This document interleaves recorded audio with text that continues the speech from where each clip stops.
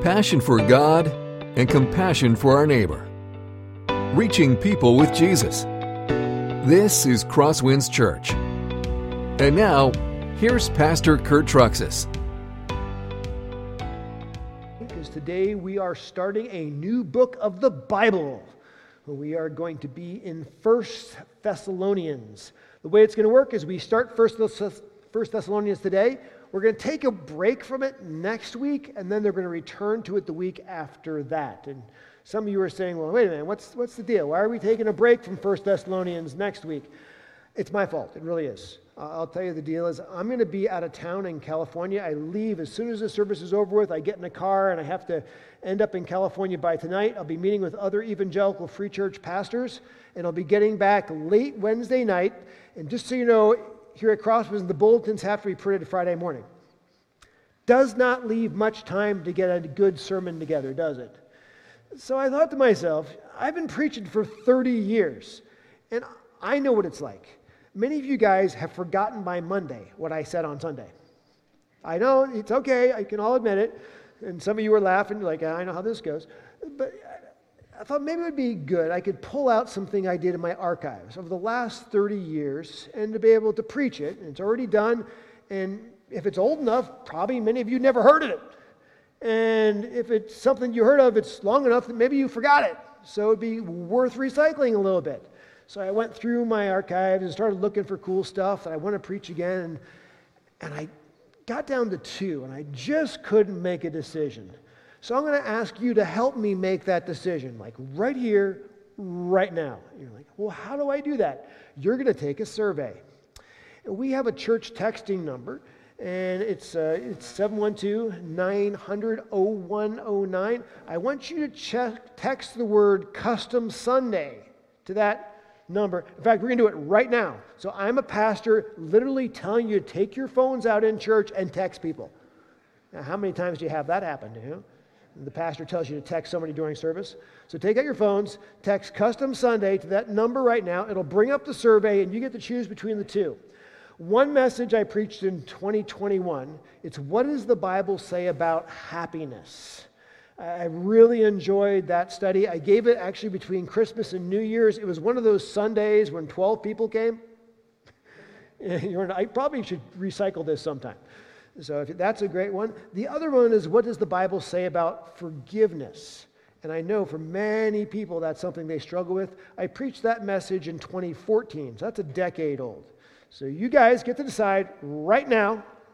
Go ahead and get your phones out and do it. Okay, maybe some of you will, maybe some of you won't. I'll give you about 30 seconds to fill the survey out, and then we're going to jump right into our text. A few of you are like, I'm really good at this phone thing, texting away.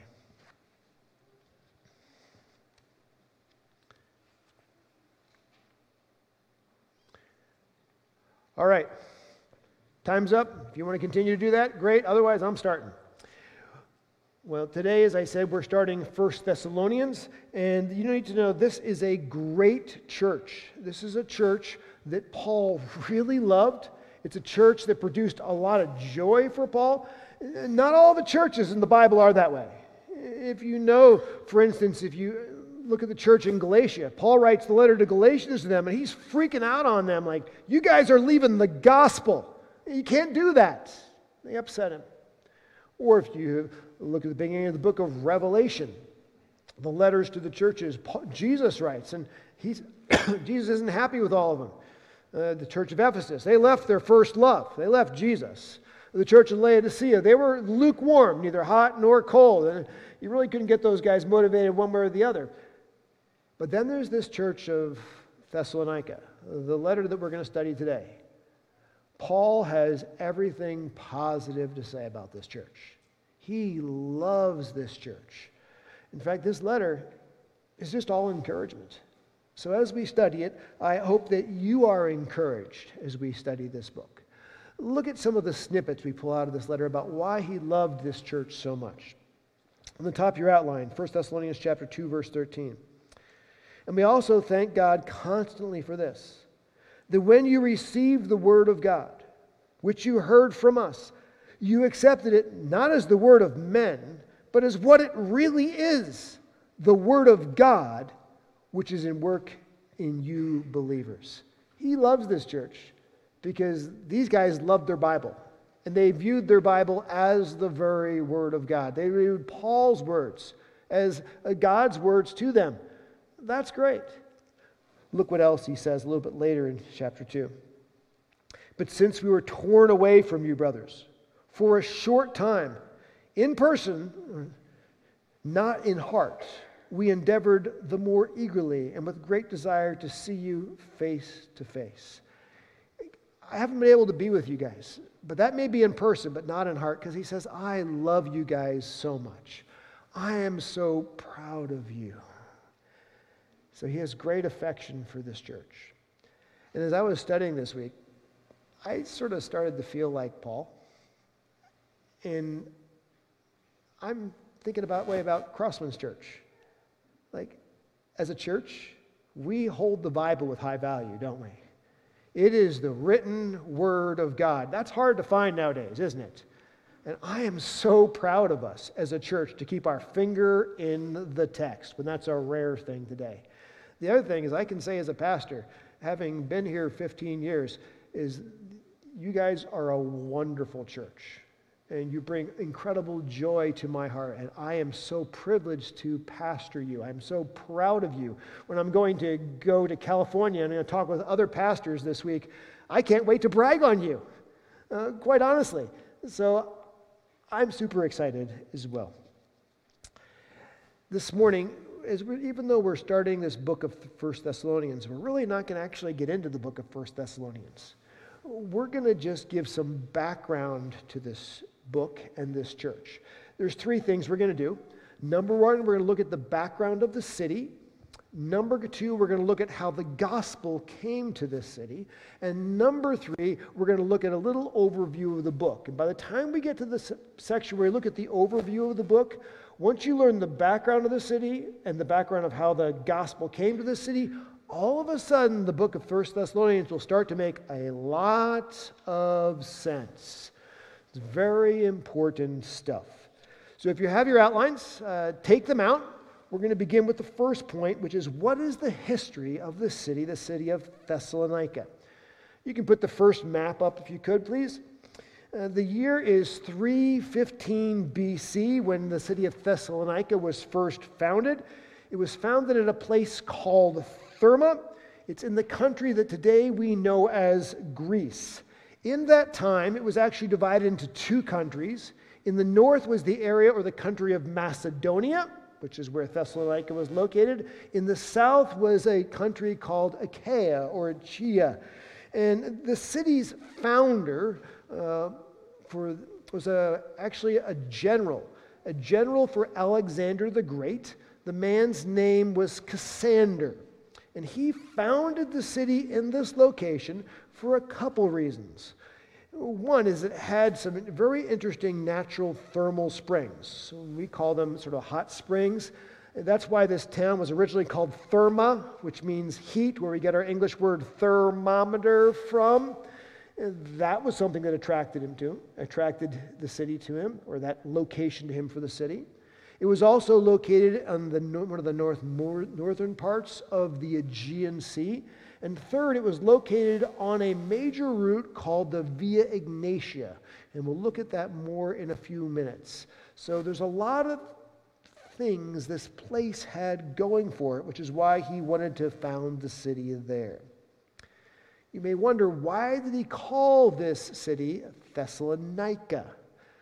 Well, he was married to the half-sister of Alexander the Great.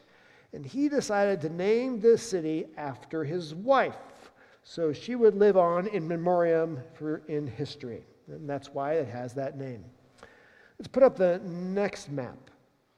There's some key cities in this area.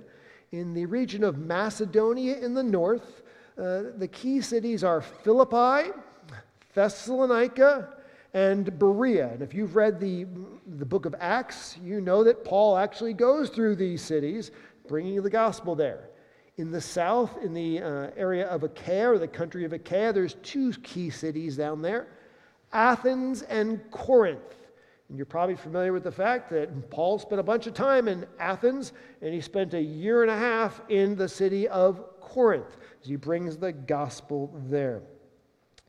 When the Romans came into this area in 168 BC, they divided Macedonia up into 4 smaller parts, and they made Thessalonica the capital city of one of those parts.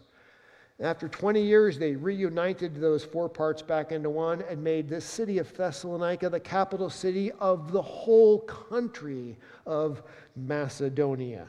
So this is a city that's a capital city. It's a large city. It's a very important and powerful city. That background is important to know.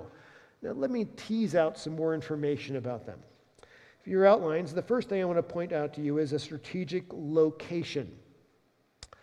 I have some friends who are realtors, and they tell me the key to real estate is location, location, and location. That's everything. And that's the key to this city. Its location is the key to its success.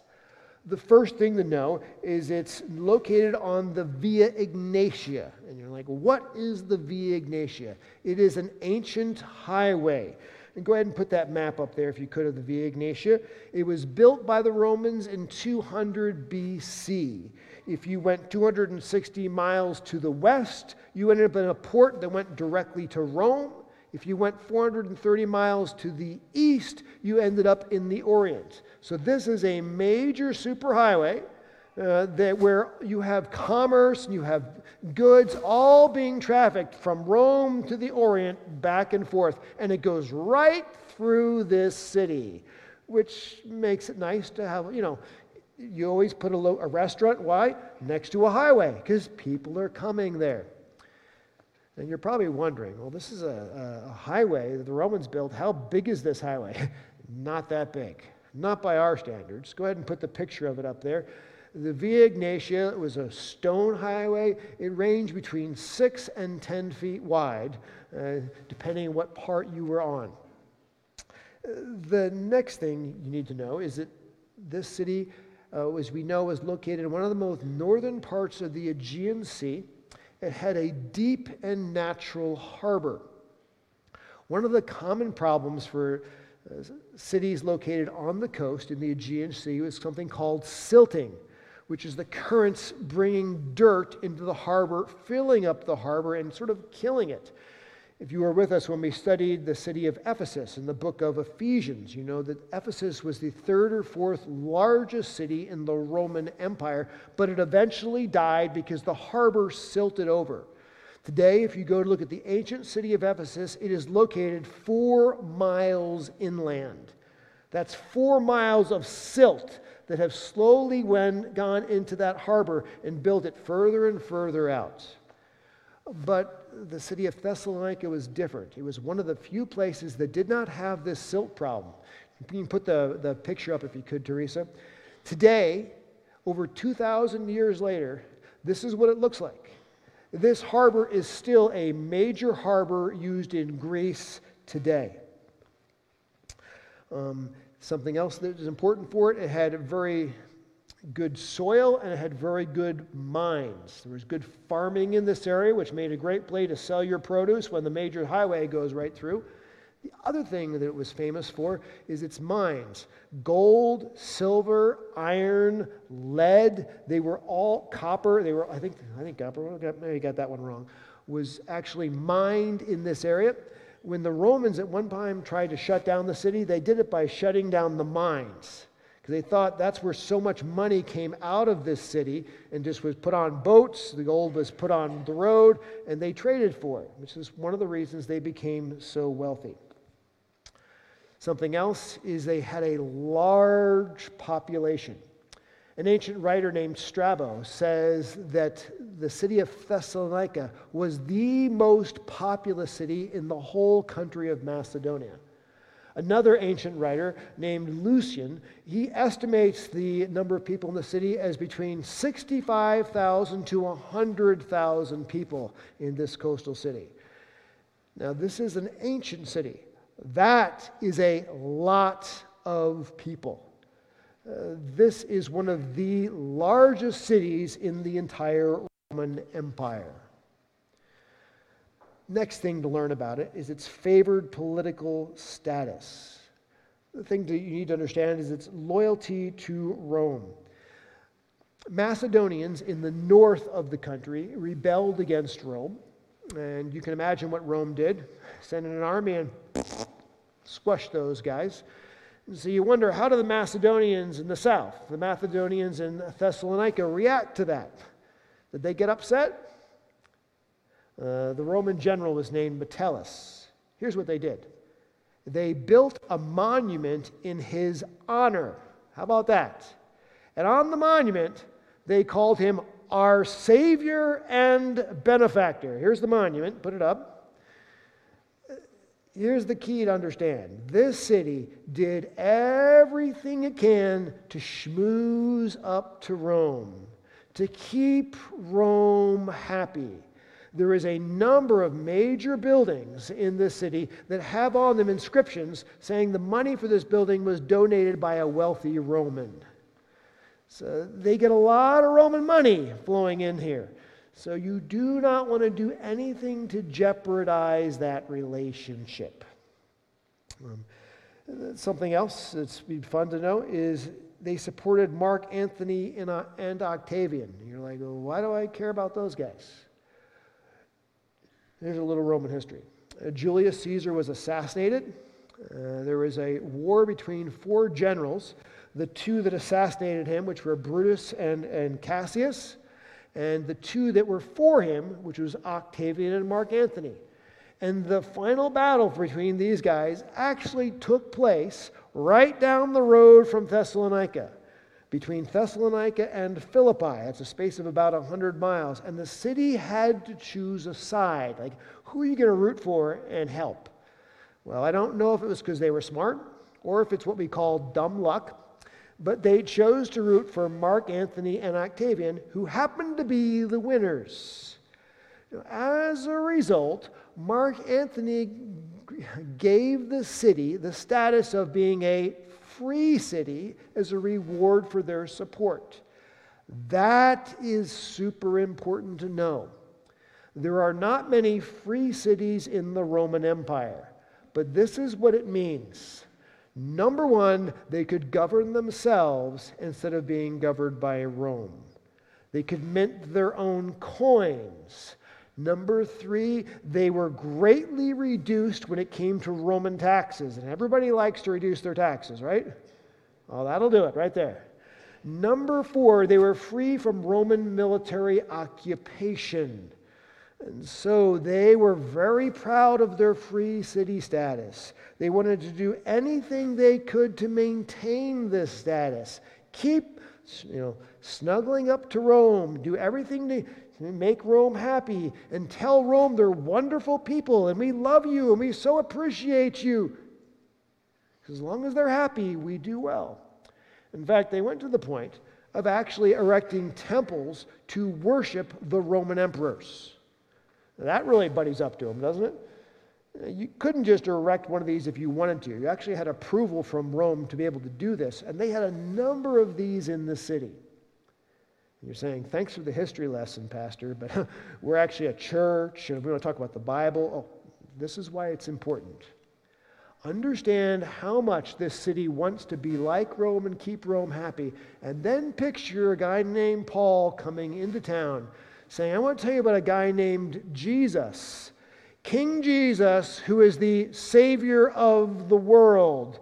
And right next to you is a monument to the Roman emperors that says they are the saviors for the world. Do you think there's going to be a little conflict? Oh, yes. A ton of conflict is about ready to ensue. A couple other things to know about their background. It's a unique government structure. They have 3 levels of government.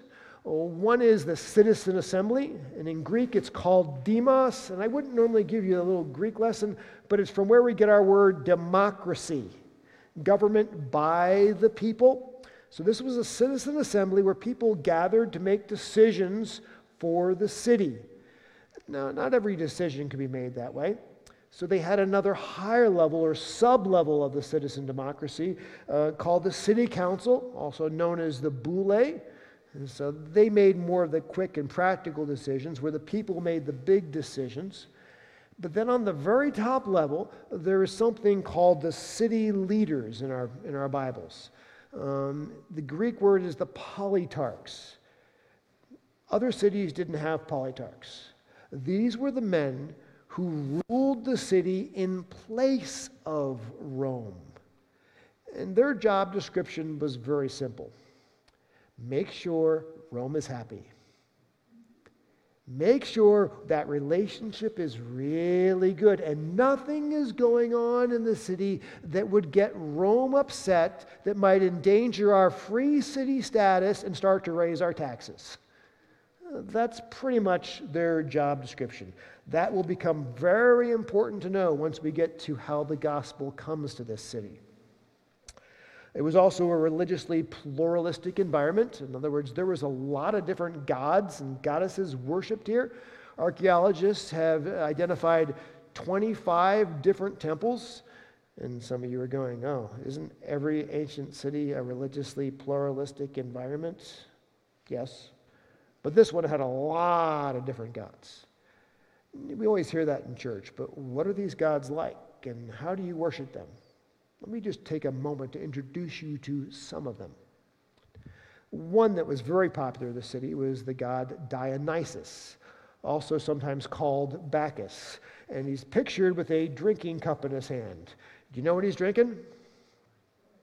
Wine, exactly. This is what you call the party god.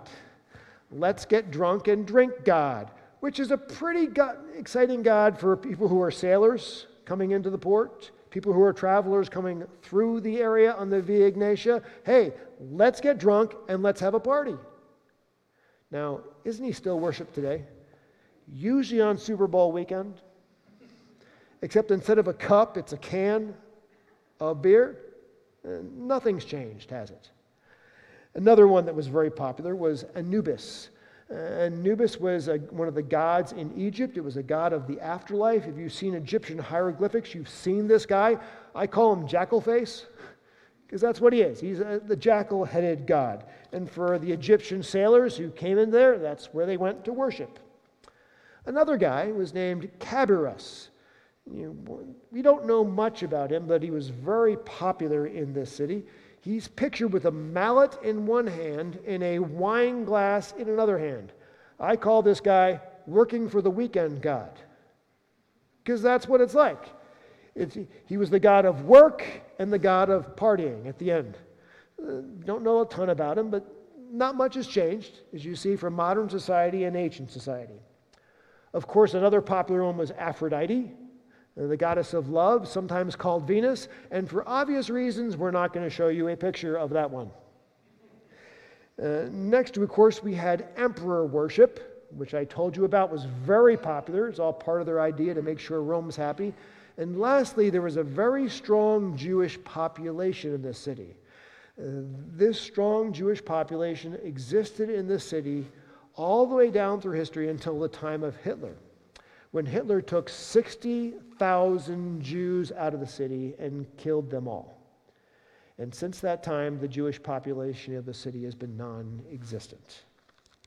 A couple other things about history. It was a city of crime and prostitution. We're very big here. Archaeologists tell us that in this city, almost all the houses had no windows, which was a rare thing. And the reason they had no windows is for security purposes, because there was so much crime in this city. And of course, as I mentioned, prostitution was very well established, especially with so many sailors coming in this city and so many people who are travelers coming on the Via Ignatia through this city. Very large sexual prostitution. That's the background. Now, let's talk about the gospel. How did the gospel come to this city? It came on one of Paul's missionary journeys. If you know about Paul's missionary journeys, he took a number of them. And I noticed this week who he took with him when he went on them. On the first missionary journey, it was Paul and Barnabas, and they took a young guy named John Mark. So Paul took a seasoned man, a seasoned, more experienced Christian named Barnabas, and he took a young guy named John Mark, which was sort of the guy in training. And then if you know what happened when Paul decided to do a second missionary journey, there was a little disagreement between him and Barnabas about taking John Mark. They ended up leaving John Mark home. Barnabas went his own way. So Paul decided he would take Silas and Timothy on the second missionary journey, which is Silas, another mature Christian, Timothy, another young Christian who's in training. And I thought to myself, man, I think there's a little application right there, isn't there? Many times we like to do ministry and we do it alone, don't we? But that's not the way Paul did his ministry. He always did his ministry in a team. Somebody else who was a mature Christian to share the weight with him, and a young Christian to learn from him. Man, we could take that to heart, couldn't we? Maybe you're a life group leader. You try to carry all that weight by yourself, hosting, leading. Maybe we shouldn't carry it by ourselves. Maybe we should share that way with another mature Christian and intentionally bring a younger Christian under us so they can learn from us. Maybe you're teaching a Bible study on Wednesday night. Don't teach it alone. Share that weight with another mature Christian. It makes life a lot more fun when you get to do things together. Isn't that true? And then get a younger Christian involved to learn from both of you. That was Paul's strategy. And what we find is the beginning of this church is on Paul's second missionary journey. It begins in Acts chapter 16. Let's start by reading that. And they went through the region of Phrygia and Galatia, having been forbidden by the Holy Spirit to speak the word in Asia. And when they had come up to Mysia, they attempted to go into Bithynia, but the Spirit of Jesus did not allow them. So passing by Mysia, they went down to Troas, and a vision appeared to Paul in the night. A man of Macedonia was standing there, urging him and saying, "Come over to Macedonia and help us." And when Paul had seen the vision, immediately we sought to go into Macedonia, concluding that God had called us to preach the gospel to them. Paul and Silas are trying to head a variety of different ways, and God just keeps shutting the door on them. By the way, when God shuts the door on you for something, that's not because he doesn't love you. That's because he's trying to steer you the place he wants you to go. That's what God was doing, steering Paul to the place of Troas, where God gave him a vision of a man named from Macedonia saying, "Come and help us, tell the gospel to us." Now, if God hadn't shut those other doors, Paul wouldn't have gone that way. And this is super significant because this is the story of the gospel first coming to Europe. Go ahead and put the map up there. You can see where Troas is, and Macedonia is on the other side.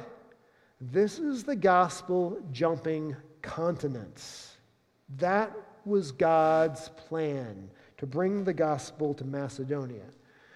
Many of you know this. The first place that Paul lands is Philippi. They share the gospel there. He ends up in jail, ends up in the conversion of the Philippian jailer. Paul then leaves and heads out of town, heads to the next city, which is Thessalonica, which is the one that we're studying.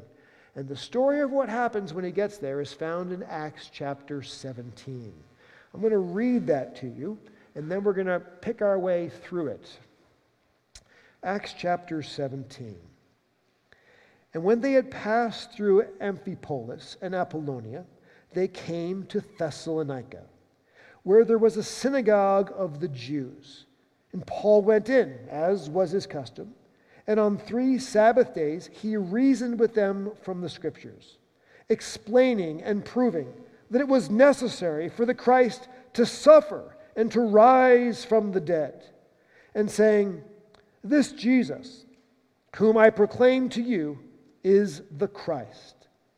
And some of them were persuaded, and joined Paul and Silas, as did a great many of the devout Greeks, and not a few of the leading women. But the Jews were jealous, and taking some wicked men of the rabble, they formed a mob and set the city in an uproar, and attacked the house of Jason, seeking to bring them out to the crowd. And when they could not find them, they dragged Jason and some of the brothers before the city authorities, shouting, "These men who have turned the world upside down have come here also, and Jason has received them, and they are all acting against the decrees of Caesar, saying that there is another king, Jesus." And the people and the city authorities were disturbed when they heard these things.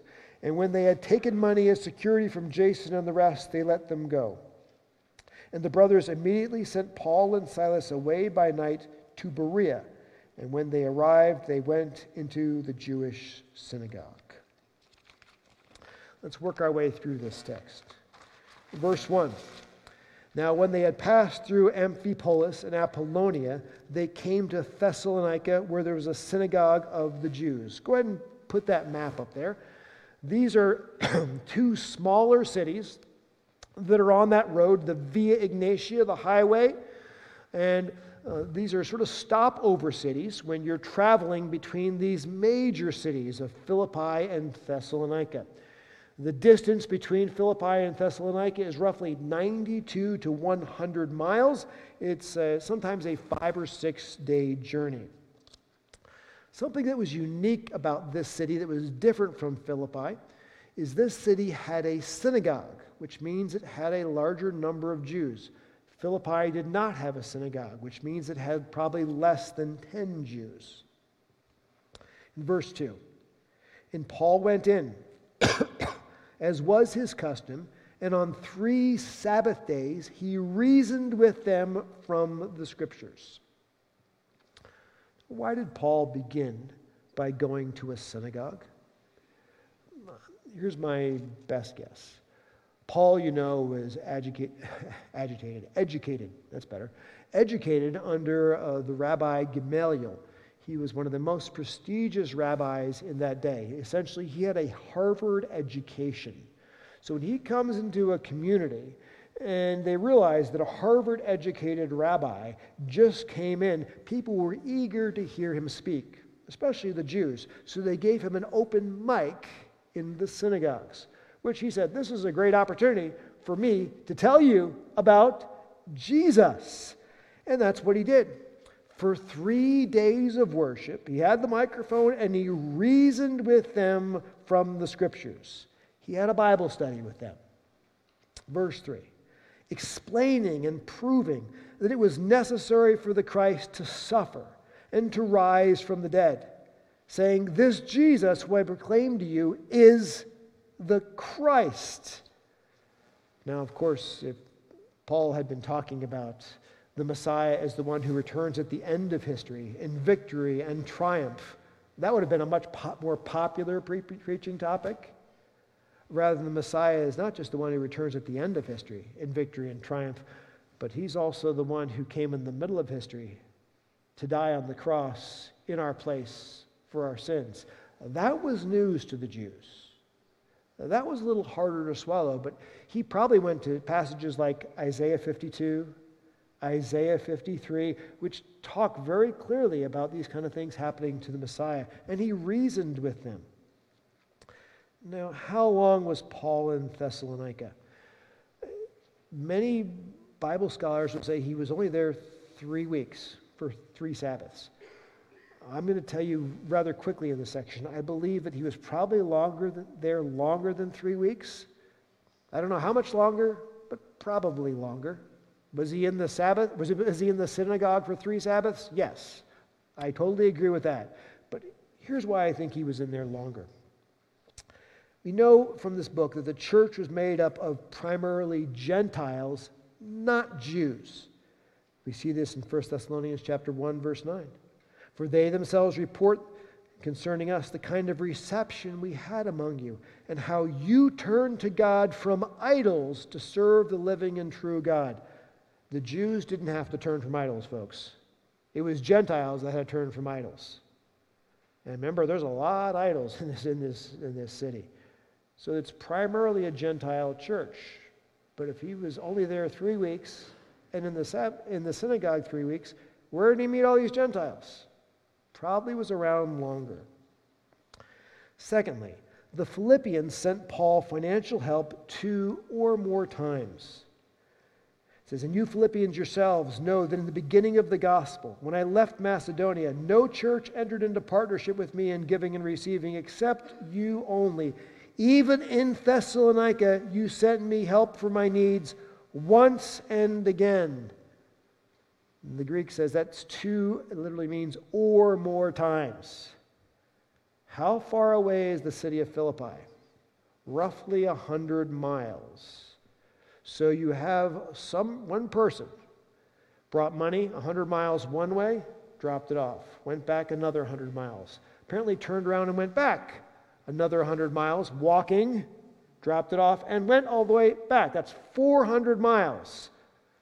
Do you think he was only there 3 or less weeks? That's a lot of walking and a lot of delivering. It means he was probably around a little bit longer than 3 weeks for those 2 times of help to come from the church of Philippi. Thirdly, he had enough time to develop a business. Now this is a minor problem in 1 Thessalonians. It becomes a major problem by the time we get to 2 Thessalonians. It's called lazy Christians. He's going to address Christians who are sponging off the wealth of wealthy Christians in the church rather than actually getting a job and supporting themselves.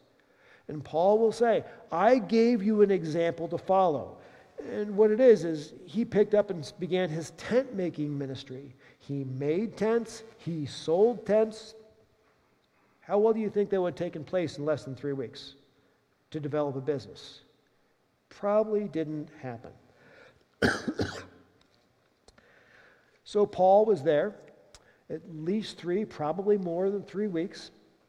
But how did this reasoning in the synagogue with the Jews go? Here's what we find out. It says, "And some of them were persuaded and joined Paul and Silas, as did a great many of the devout Greeks, and not a few of the leading women. So who broke away from the synagogue and joined the church that Paul started? Some Jews. We know the name of one of them. We're going to meet him in a moment. His name is Jason. He was a very wealthy man. He had a house, and it wasn't just any house. It was a really big house, like a big enough house where the entire church could meet in the house. And you think the Jews were upset that wealthy Jason left the synagogue to join Paul in the church? What do you think? Oh, yeah. There are also a bunch of devout Greeks. Now, what does that mean?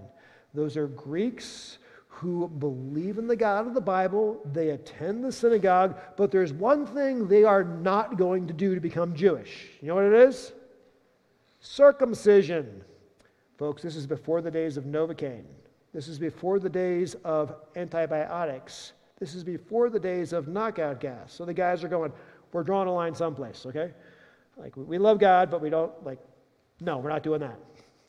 And then it says there's some prominent women. We don't know who these women are, but they're very powerful women in this city. A city of 65,000 to 100,000 people.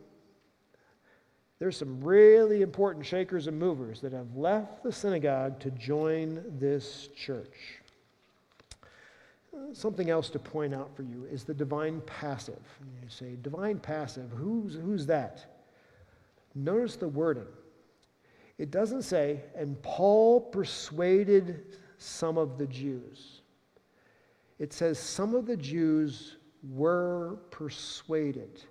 This is important in the book of Acts. The language of the book of Acts is very careful. It never says that Paul or other human beings convinced people to believe in Jesus. All it says is that they reasoned with them from the scriptures and they encouraged them, but guess who changed their hearts and minds? It was God. God gets all the credit for changing hearts and minds. All Paul could do was present the biblical evidence and keep his finger in the text. Now, he could encourage people to turn, but he couldn't make people turn. This is so important for you and me because nothing has ever changed, folks. You cannot make anyone become a Christian. It is not your job to convince somebody to trust in Jesus. All we can do is present the gospel. We can keep our finger in the text and show the Word of God. And we can encourage people to trust in Jesus. But we can't change anyone's heart, can we? That's God's job, not our job. So God gets all the credit.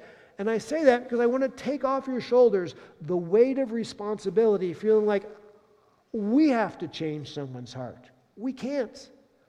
All we can do is, just like Paul, reason from the Scriptures. Now, in a moment, Paul is going to be kicked out of the synagogue. Where did Paul go when he was kicked out of the synagogue? Let me cover this quickly. I don't know, but I think he engaged in street corner evangelism. And why do I say that? Because he did that in Corinth and he did that in Ephesus. Acts 17:17. And he reasoned in the synagogue with the Jews and devout persons, and in the marketplace every day with those who happened to be there. He went down to a coffee shop and built relationships with people. Also, workplace evangelism. It says, 1 Thessalonians chapter 2, verse 9, "For you remember, brothers, our labor and toil. We worked night and day that we might not be a burden to any of you while we proclaim to you the gospel of God." The Greek could be translated this way. I put it in your notes. While working night and day, we preached the gospel of God. Remember, he started his business, his tent-making business. Let me put up that picture. This is the marketplace. It's excavated. It's in Thessalonica today. You can see it. Paul was in this shopping area, and he's making tents, and people are coming into his business, and they're looking at his tents, and they're trying to order some tents, and he's making tents, and he's talking to them. But what is he also talking about? Jesus Christ while he worked. Folks, that's a pattern for us to follow. One of the best things we can do is it's while we work, we bring Jesus up in conversations. It's while we work, we talk about what happened in church that weekend. That may not be totally politically correct, but that's what Paul did, and I think it's a pattern for us to follow. Share the gospel while we work. Well, this leads us to opposition to Paul's ministry. Begins in verse 5. But the Jews were jealous. I think that's an understatement. When you lose a bunch of rich Jews, when all of a sudden prominent women have left your synagogue, and all these people are going over to Paul, they're upset. And look what they do. And taking some wicked men of the rabble, they formed a mob and set the city in an uproar and attacked the house of Jason, seeking to bring them out to the crowd. Oh boy, here's where it gets fun. It says they worked up men. It talks about these wicked men of the rabble. Rabble is probably not the best translation. It's the Greek word agora, which means marketplace. Men who were in the market, not doing anything productive with their lives. And it calls them wicked men. The Greek word here is very colorful. It's a strong pejorative. It means lowlifes. It means loafers. This is the definition. Troublemakers who add no value to society but love to create trouble in society. You ever meet those kind of people? Plutarch writes about them. This is a quote. He says, there are these kind of men who hang around the markets. They force societal issues by creating civil unrest. Have you ever heard of people that like to force societal issues by creating civil unrest? That they're really lowlifes, that they need to get a job, but they don't have a job. And you wonder, so who pays them? In this case, the Jews, who paid them to create a riot and a mob in the city. Now, folks, doesn't it sound like history repeats itself? You ever seen that? It's the exact same thing going on right here. It says they formed a mob and set the city in an uproar and attacked the house of Jason, seeking to bring them out to the crowd. It's the Greek word demos. Bring them out and bring them to the citizen assembly when the whole crowd and city is rioting, and have the people reject Paul and Silas and kick them out of the country, out of the city. That's what's going on. And when they could not find them, they dragged Jason and some of the brothers before the city authorities, shouting, "These men who have turned the world upside down have come here also." They can't find Paul and Silas, so they go to Jason, the wealthy Jewish guy's house, where the church is meeting in his home. They know that since the city knows Jason, they can't bring him to the demos, the citizen authorities, the citizen decision-making, because everyone likes Jason. You're not going to be able to get him with a lynch mob. So they bring him to the city leaders. This is the Greek word politarchs. Remember, the guys who are over top of the whole city, whose job it is to keep Rome happy. And look at the charges they level against them. These men who have turned the world upside down have come here also, and Jason has received them, and they're all acting against the decrees of Caesar, saying there is another king named Jesus. What were the charges they leveled against him? Number one, disturbing the peace, saying that these men, Paul and Silas, are the ones who have put the city into an entire uproar. Is that true? Who put the city into an uproar? They did. They're accusing Paul and Silas of what they are actually guilty of. Does history ever repeat itself? Oh, yes. The other thing they accuse them of is proposing a king who was not Caesar. Essentially, they accuse them of treason, because Paul and Silas aren't there to defend themselves. They're talking about Jesus, who is the Savior of the world, but they're assuming this Jesus is a political king who is going to be the opposite of Caesar. Incidentally, at this moment, Caesar was 74 years old. He was old. People were wondering what the succession plan was for this guy. And so this is considered treasonous. And the people and the city authorities were disturbed when they heard these things. The Greek word literally means they were in a complete and total panic, because they think what's happening is Paul and Silas are creating a panic in the city, being treasonous against Rome in this city, and they're in danger of using their free city status. They're in danger of all of a sudden losing all their tax breaks. We've got to get rid of these guys and get rid of them in a hurry. So Paul and Silas were forced to leave. And when they had taken money as security from Jason and the rest, they let them go. The brothers immediately sent Paul and Silas away by night to Berea. And when they arrived there, they went into the Jewish synagogue. And this, I'm just going to jump to the end here.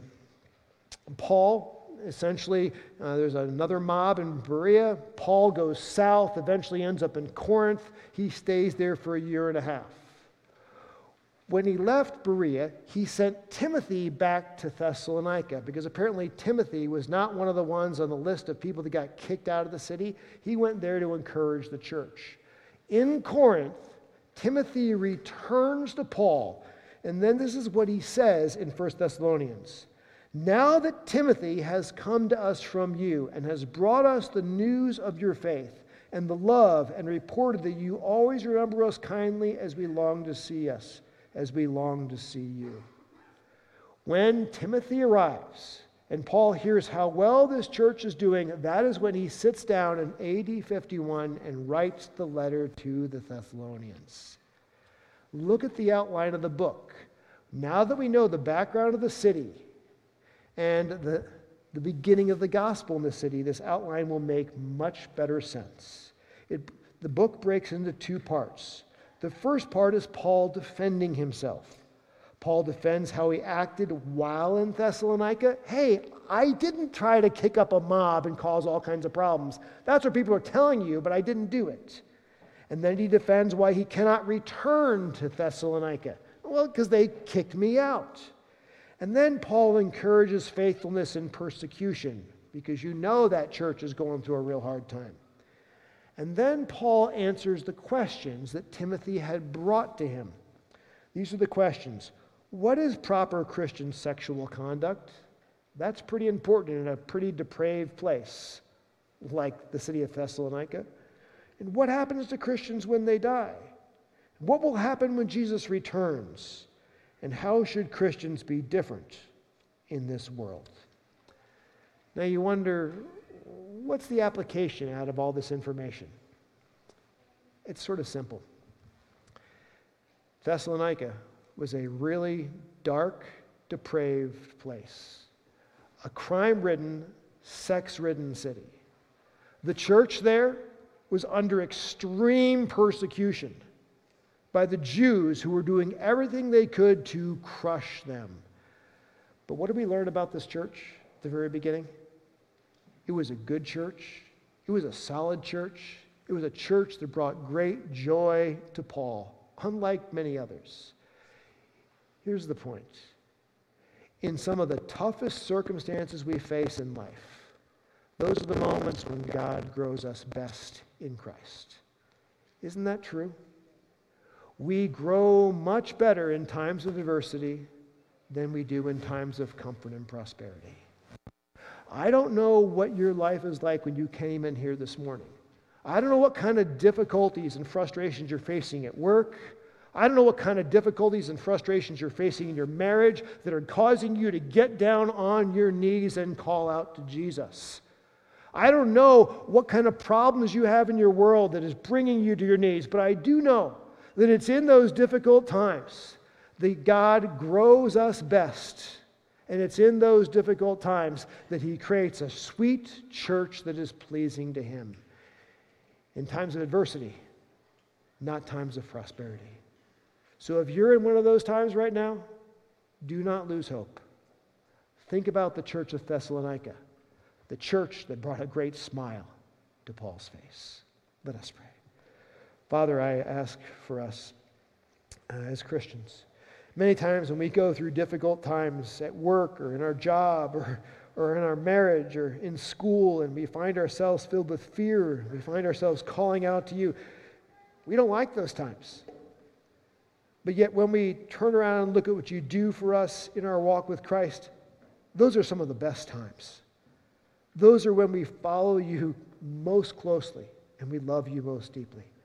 So we thank you for those times, and we thank you for the good work you do in our hearts and our lives in and through those times as well. We ask this in Christ's name. Amen. This has been a presentation of Crosswinds Church. More of Pastor Kurt's sermons can be found online at crosswinds.tv. Thanks for being with us, and may God continue to enrich your life.